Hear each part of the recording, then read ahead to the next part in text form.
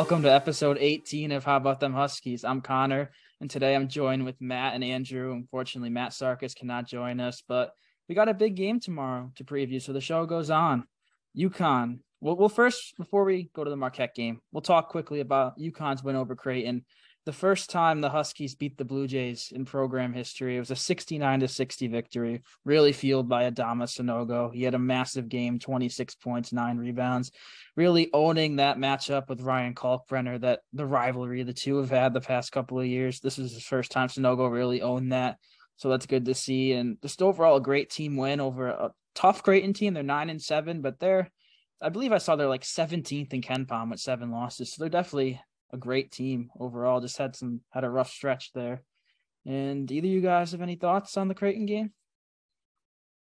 Yeah, I just want to point out Adama Sanogo in this one. Coming into this game, a lot of people were talking a lot about how ball dominant he was in the post and his reluctancy to move it, kick it out to an open guy. But in this game, I would honestly say that's what won us the game. Sanogo in the post was an animal. Kalkbrenner stood no chance at all against Sanogo, and he came into the game in the second half, and we just took off from there. When he came in, it was pretty tight. Klingon did an all right job down there, but Sanogo overall just took over the game entirely, I would say. And, he showed Kalkbrenner, why you shouldn't say those things about him and about the team before coming into a big game like that. Yeah, this was the first time where Donovan really had kind of a rough game, which was fine because it really fueled Sanogo. Part of that was because he picked up those 2 fouls in 15 seconds, I think. I mean, the first one was kind of stupid, where I think he tripped Kaluma coming out of the corner. That was kind of stupid. I mean, the play was over. Kaluma was going to get the layup. Why are you fouling like that? But then the second one, where he got up on Kalkbrenner, because we all know what Kalkbrenner was trying to do there, trying to lob it to him and get the alley-oop, but Klingon rejected him and got called for the foul, which was fine, but, he picked up those 2 fouls right after he went in, it seemed, and Adama hardly got any bit of a break, so I think that's really what fueled him today, was knowing that their backup center was in foul trouble and that he really needed to be effective on all sides of the basketball, which he definitely was. Yeah, Sanogo, he kind of had an off game versus Xavier. Providence wasn't his best either. He really needed this game just to show he hasn't fallen off. Not anyone saying he has, but he was in a rough stretch. He needed a big one, especially against, I believe Kalkbrenner was the preseason defensive player of the year, if I'm not mistaken, in the Big East. So to do that against him, it's huge, especially on a losing streak, like I mentioned. So you need a win. That's the guy who steps up, your team captain for a reason. Yeah, and games like those against Providence and Xavier can really hurt a college guy, especially an entire team. All you guys are struggling with confidence. All you guys are kind of, worrying. There's always a little bit of worry that sets in on a losing streak like that. But, you just got to remember what you are. I said before the game, coming off the Providence loss, that they just got to play their ball. They got to play exactly how they've played all season. They shouldn't switch anything up. You win games, you lose games, but the last thing you want to do is change your identity over 2 losses like that against very tough teams. And honestly, I thought that's what they did. I didn't notice much of a difference in any kind of play calling or any lineups, any rotations between the games. Keeping Sanogo in there more than Klingon. Of course, Klingon the foul trouble, but I don't think that really affected his minutes all too much. He got in there. He was coming out late in the second half anyway. So, yeah, just a great job by them, keeping the composure, staying with the program, staying with everything, and keeping their record well. And another thing about this game is I just want to highlight the guy right over my shoulder over here, Jordan Hawkins. The thing about him is he's not going to be a big numbers guy as much as a production guy. I think he had 3 3-pointers because I know he had 3 foul shots a couple of times, but those 3 3-pointers are going to come in huge. He's not going to be a guy who goes 5 for 5 from 3. He's going to shoot the ball whenever he's open because he knows he can.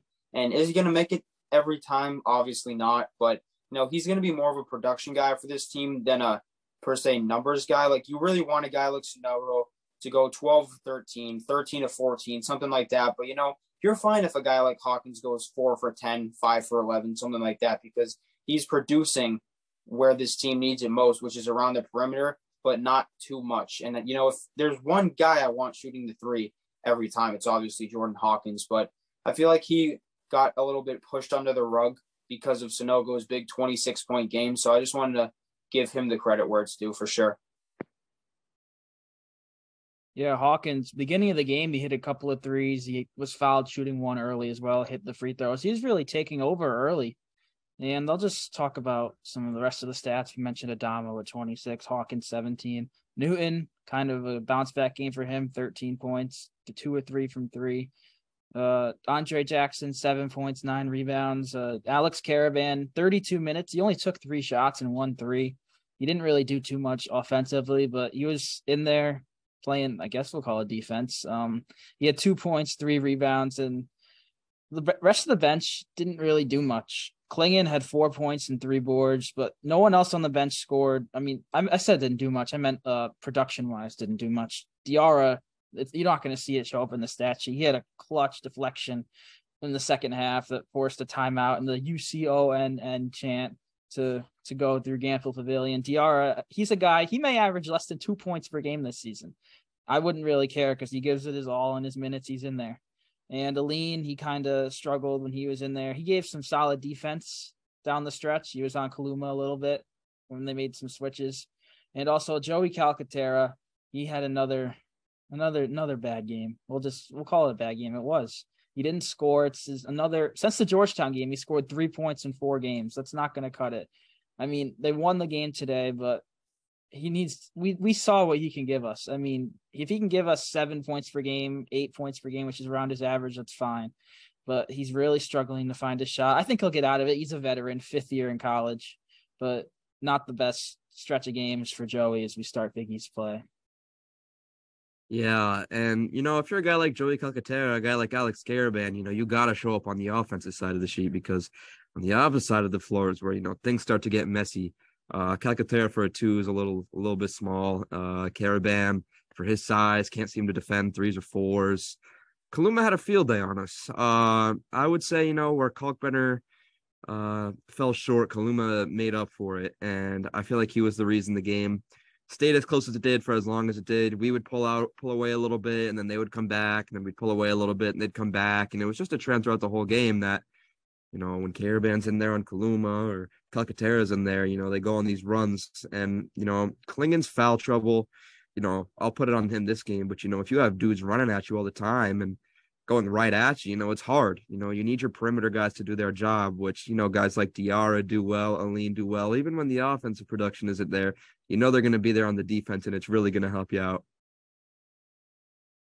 Yeah, you mentioned Kaluma, 14 points, 16 rebounds. And for Caravan as a whole, this is a rough stretch for him. The past 3, maybe even 4 games, we've played some very tough power forwards, Bryce Hopkins, Zach Fremantle, Kaluma. Even the next game with Marquette, Omax Prosper, if he's there, even Oso Iguodaro may see some time at the 4. So those are great players. A lot of the best players in this conference are big men, not true centers, but like those forwards, like I mentioned. So it's a tough spot for Caravan to be in a spot I think we see maybe split minutes with Samson Johnson in that game if he's healthy, which I hope. I'm not sure if he'll be back from Marquette. I hope he will. I haven't seen anything on that.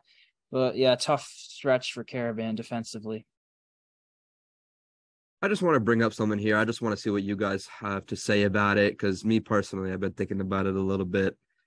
Alex Caravan moving down a slot, put him into the 2. I know we're pretty jacked up there. We have a lot of talent there, but if you can't guard the big guys, I mean, what is he really doing on the offensive end that is pushing him to that 3-4 role? He shoots the ball really well, and he can get to the paint. If you could have a bigger 2 guard out there to have on a lot of these Big East guards, I don't really see that as much of a problem the way the Big East is played. Just food for thought. Just let me know what you guys think about that.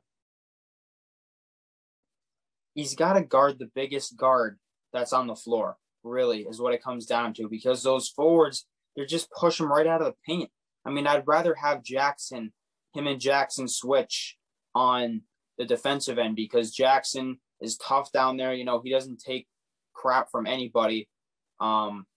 And I mean, I don't want to call him the word I was going to, but I mean, Karaban's just like his defense hasn't been great to start, but I would much rather see him guard the 3 and have Jackson guard the 4, or really like not even position wise, just the biggest guy on the floor have Sonogo guard, and then the second biggest have Jackson, because Jackson's quick, little undersized, but he can get up there. But yeah, I just haven't seen a lot of what I liked from Caravan's defense. So I'm definitely going to agree with you, Matt, there, because it hasn't been great so far.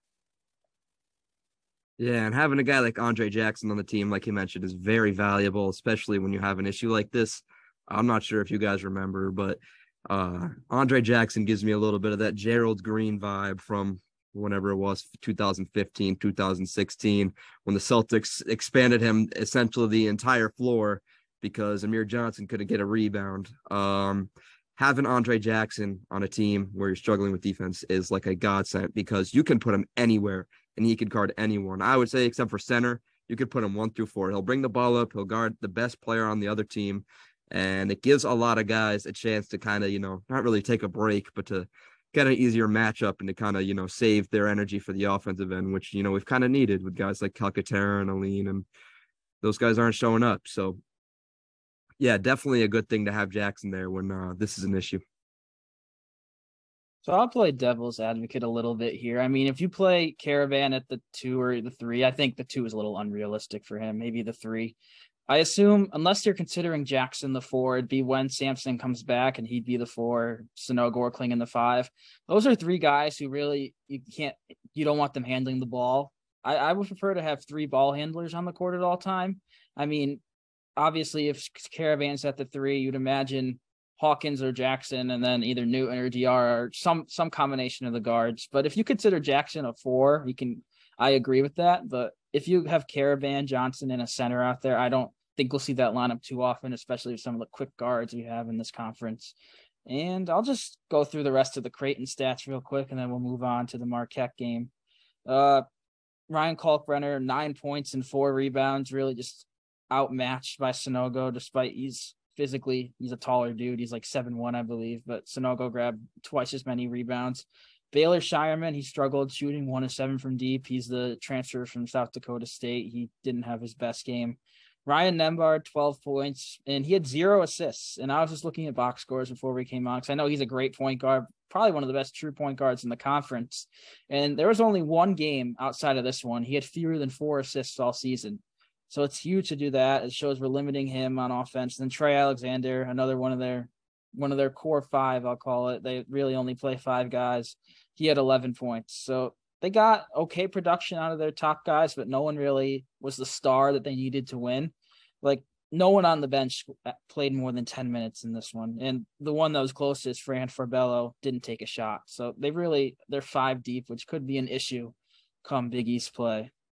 And I think now, before the Marquette game, we're gonna do a little SeatGeek ad read. And I know, Andrew, you had something in mind here, so I'll give you the floor.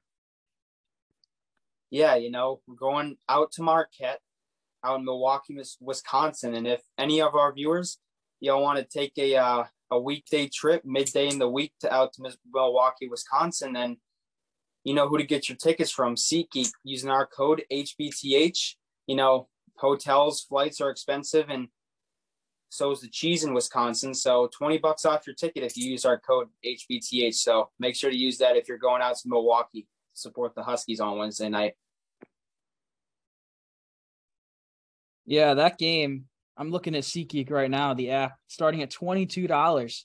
That's $2 if you want to use the code HBTH and get your $20 off. I mean, in Milwaukee, the same arena the Milwaukee Bucks playing, maybe you'll see Giannis, who's basically Adama Sonogo. You guys either know what I'm talking about or have no idea. We're not going to get into that right now for some other reasons. But yeah, use code HBTH if you want to head out to Milwaukee on Wednesday. And I think we'll move into the Marquette preview here.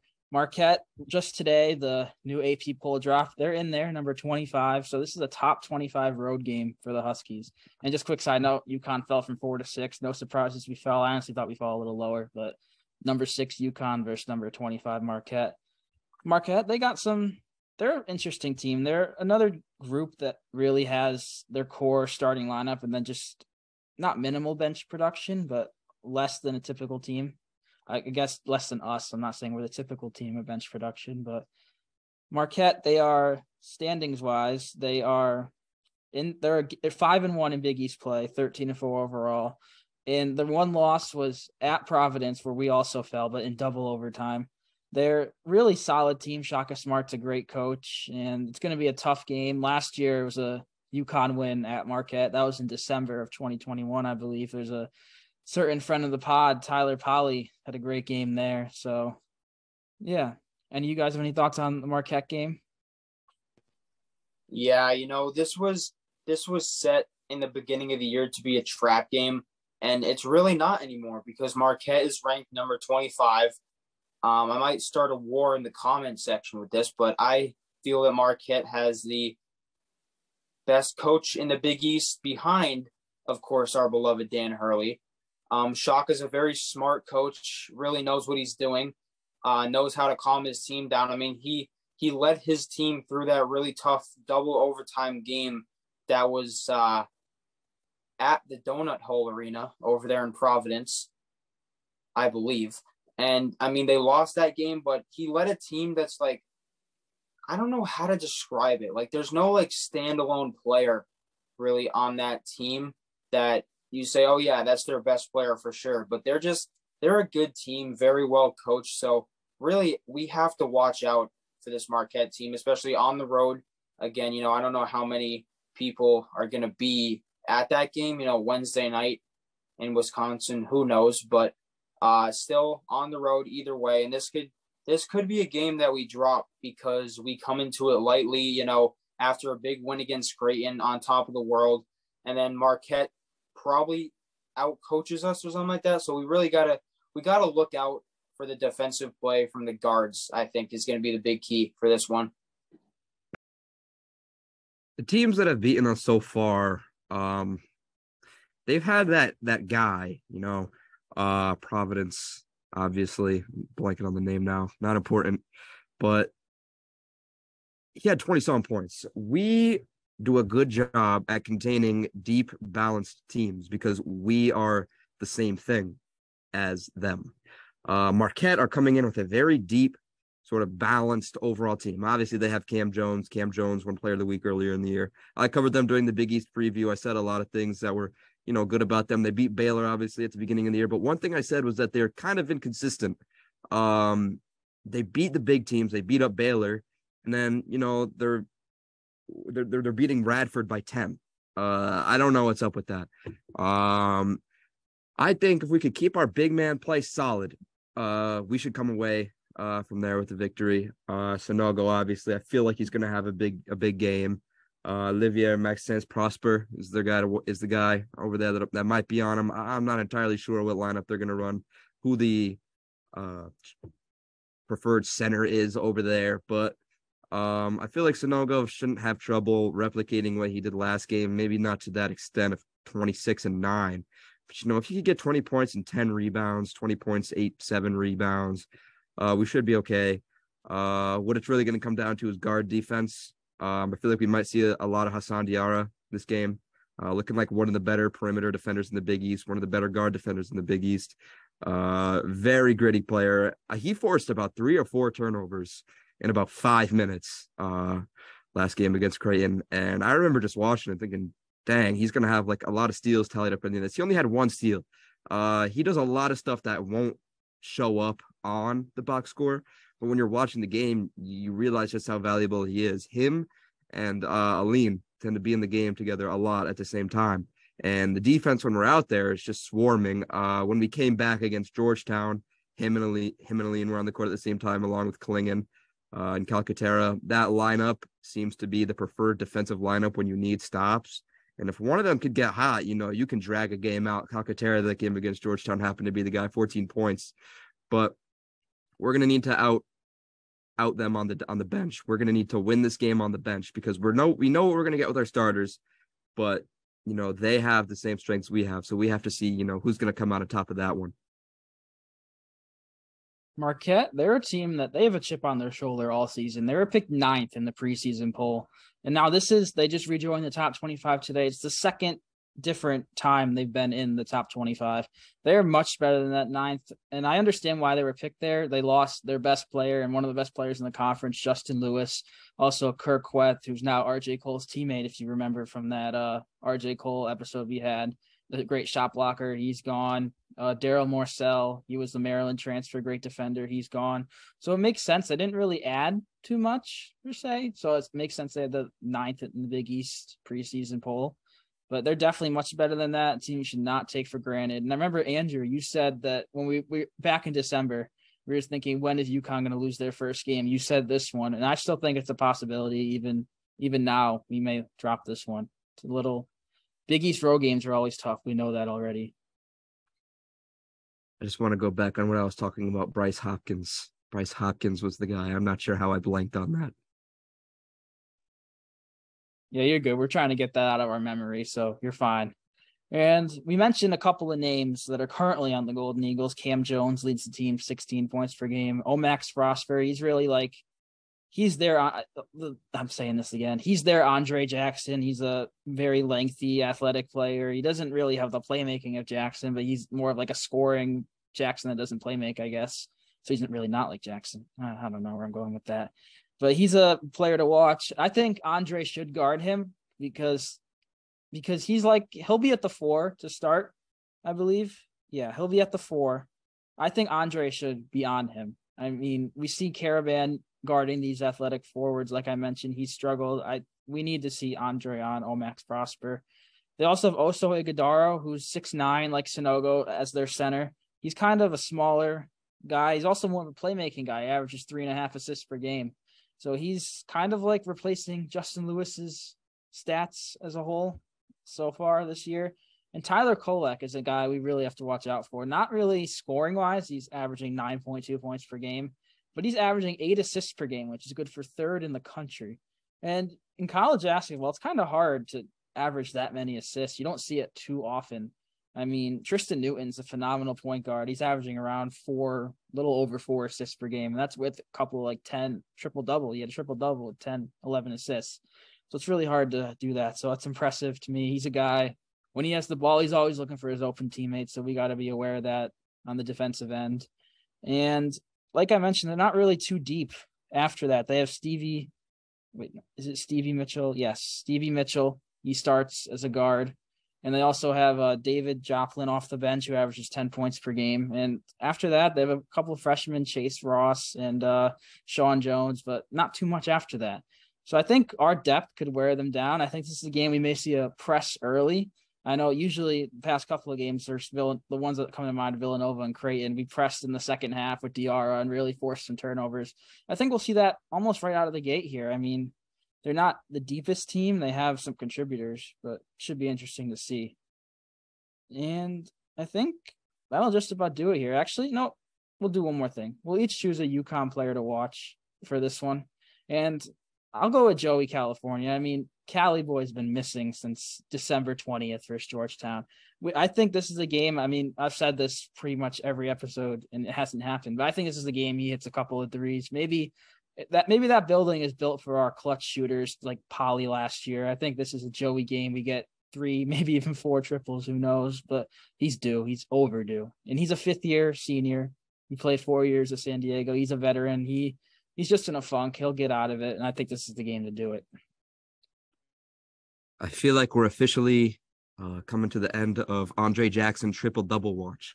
I feel like this is the game he does it against smaller center in Iguodaro, who's going to be focused on Sonogo. And, he's going to be matched up against someone very similar to him. I feel like they're going to be nervous of his 3-point game because he's had that down the past few games, and especially last game against Creighton. He was consistent. He's starting to look consistent. I got a feeling they're not going to guard him like teams usually do.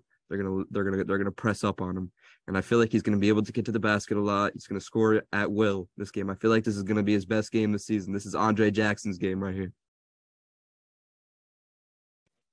I'm going to go with Hawkins because I've noticed in the last couple of games that he's been doing a really, really good job of creating his own shot. And, some people might not like when he gets it and immediately pulls it, but this kid's doing a great job creating his own shot with the dribble, not even really pushing off or anything. Like, he's starting to look more and more like Book Knight.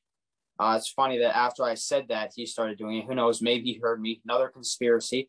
He watches the pod and listens to Andrew Warren's basketball advice because God knows I'm number one coach on that team. But I just think this is a game where he goes off for over 20, maybe even over 25, just because I don't know how well Marquette's going to guard him. And even like with the shot creating, like they might give up the inside to him or something. So I'm going to say Hawkins to watch out for this one, because this is a game where if people aren't on, Newton, California, even if Caravan is not on, then Hawkins is just going to take control of this game and cruise by the Golden Eagles. All right, and now I think that'll just about do it here for this episode. We previewed the Marquette game, quick recap of Creighton. It's going to be a great game Wednesday night. Win or lose, it's going to be a tough one. All Big East battles are. And yeah, hopefully we'll have another episode out before the St. John's game on Sunday. We also may be doing something special potentially for the Marquette game. We're not sure about that, so we're not going to announce anything as of right now, but look out for something potentially. I'll make an announcement. I'll make it clear. But yeah, thanks for watching and stay tuned.